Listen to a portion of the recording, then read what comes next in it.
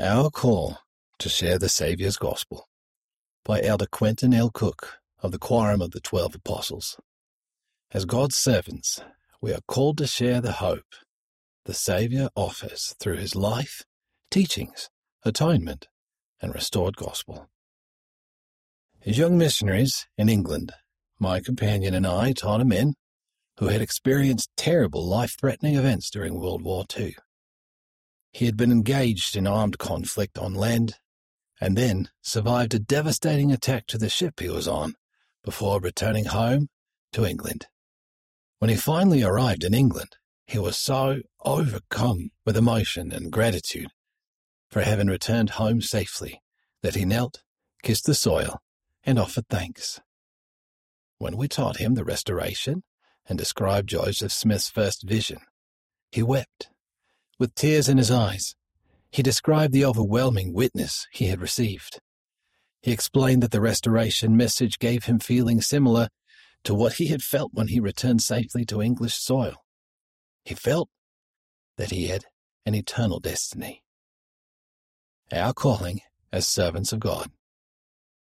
As members of the Church of Jesus Christ of Latter-day Saints, we are servants of God. As his servants, our mission is to share with others, like those I taught in England, the hope the Saviour offers through his life, teachings, atonement, and restored gospel. That is not an easy task in a world filled with doubt, despair, and darkness, but the restored gospel offers the very light God's children need during tumultuous times.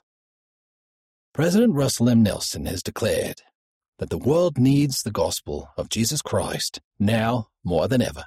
His gospel is the only answer when many in the world are stunned with fear. This underscores the urgent need for us to follow the Lord's instruction to his disciples to go into all the world and preach the gospel to every creature. We have the sacred responsibility to share the power and peace of Jesus Christ with all who will listen and will let God prevail in their lives. President Nelson added, "Each of us has a role to play in the gathering of Israel." One way we fulfill that role is by accepting calls to serve as full-time missionaries.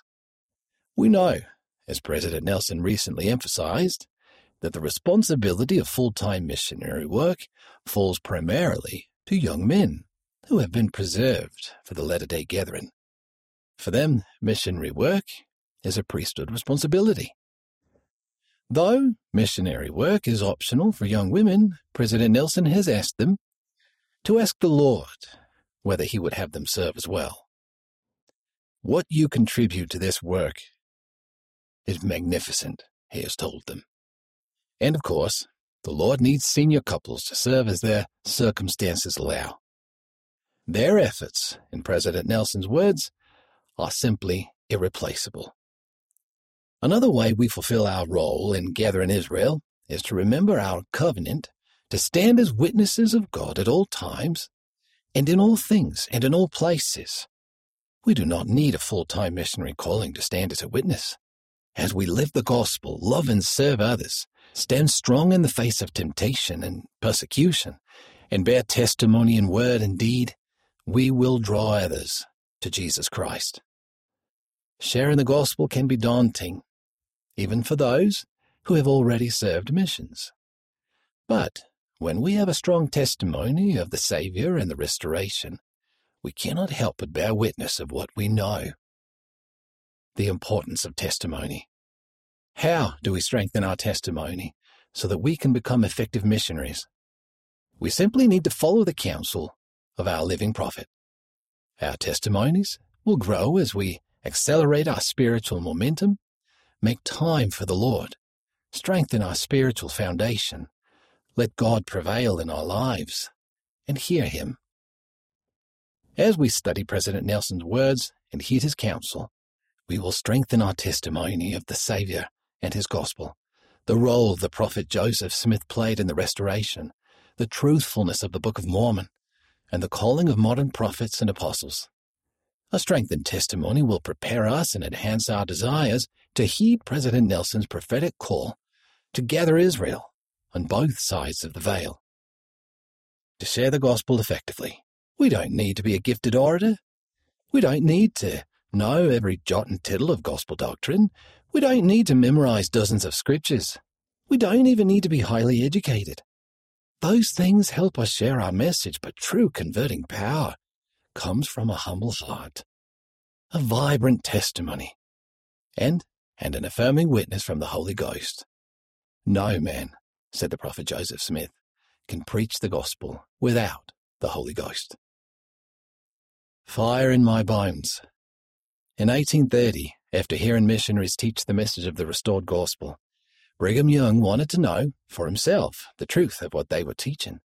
Methodically, he studied the Book of Mormon, as well as the character of those who testified of it and of the prophet Joseph Smith. Something about those early missionaries touched Brigham's heart and soul. Their testimony was like fire in my bones, he said. One of the missionaries, Eliezer Miller, had been a member of the church for only 4 months. He was, in today's missionary vernacular, a greenie, and he was not a good public speaker. But those things did not matter. Years later, President Brigham Young declared, "When I saw men without eloquence or talents for public speaking, who could only just say, 'I know, by the power of the Holy Ghost, that the Book of Mormon is true, and that Joseph Smith is a prophet of the Lord,' the Holy Ghost, proceeding from that individual, illuminated my understanding, and light, glory, and immortality were before me."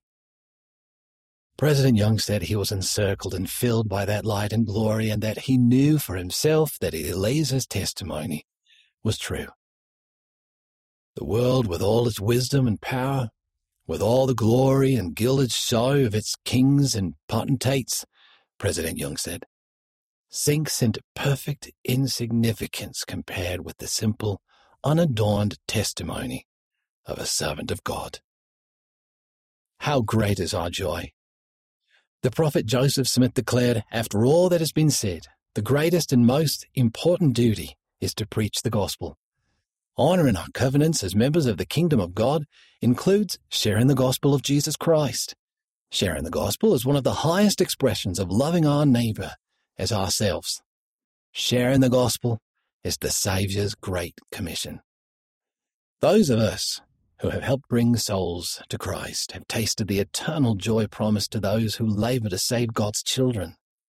I still think back on my full-time service as a young missionary in England, the companions I served with, the people we met, the precious sons and daughters of God we helped bring into his fold.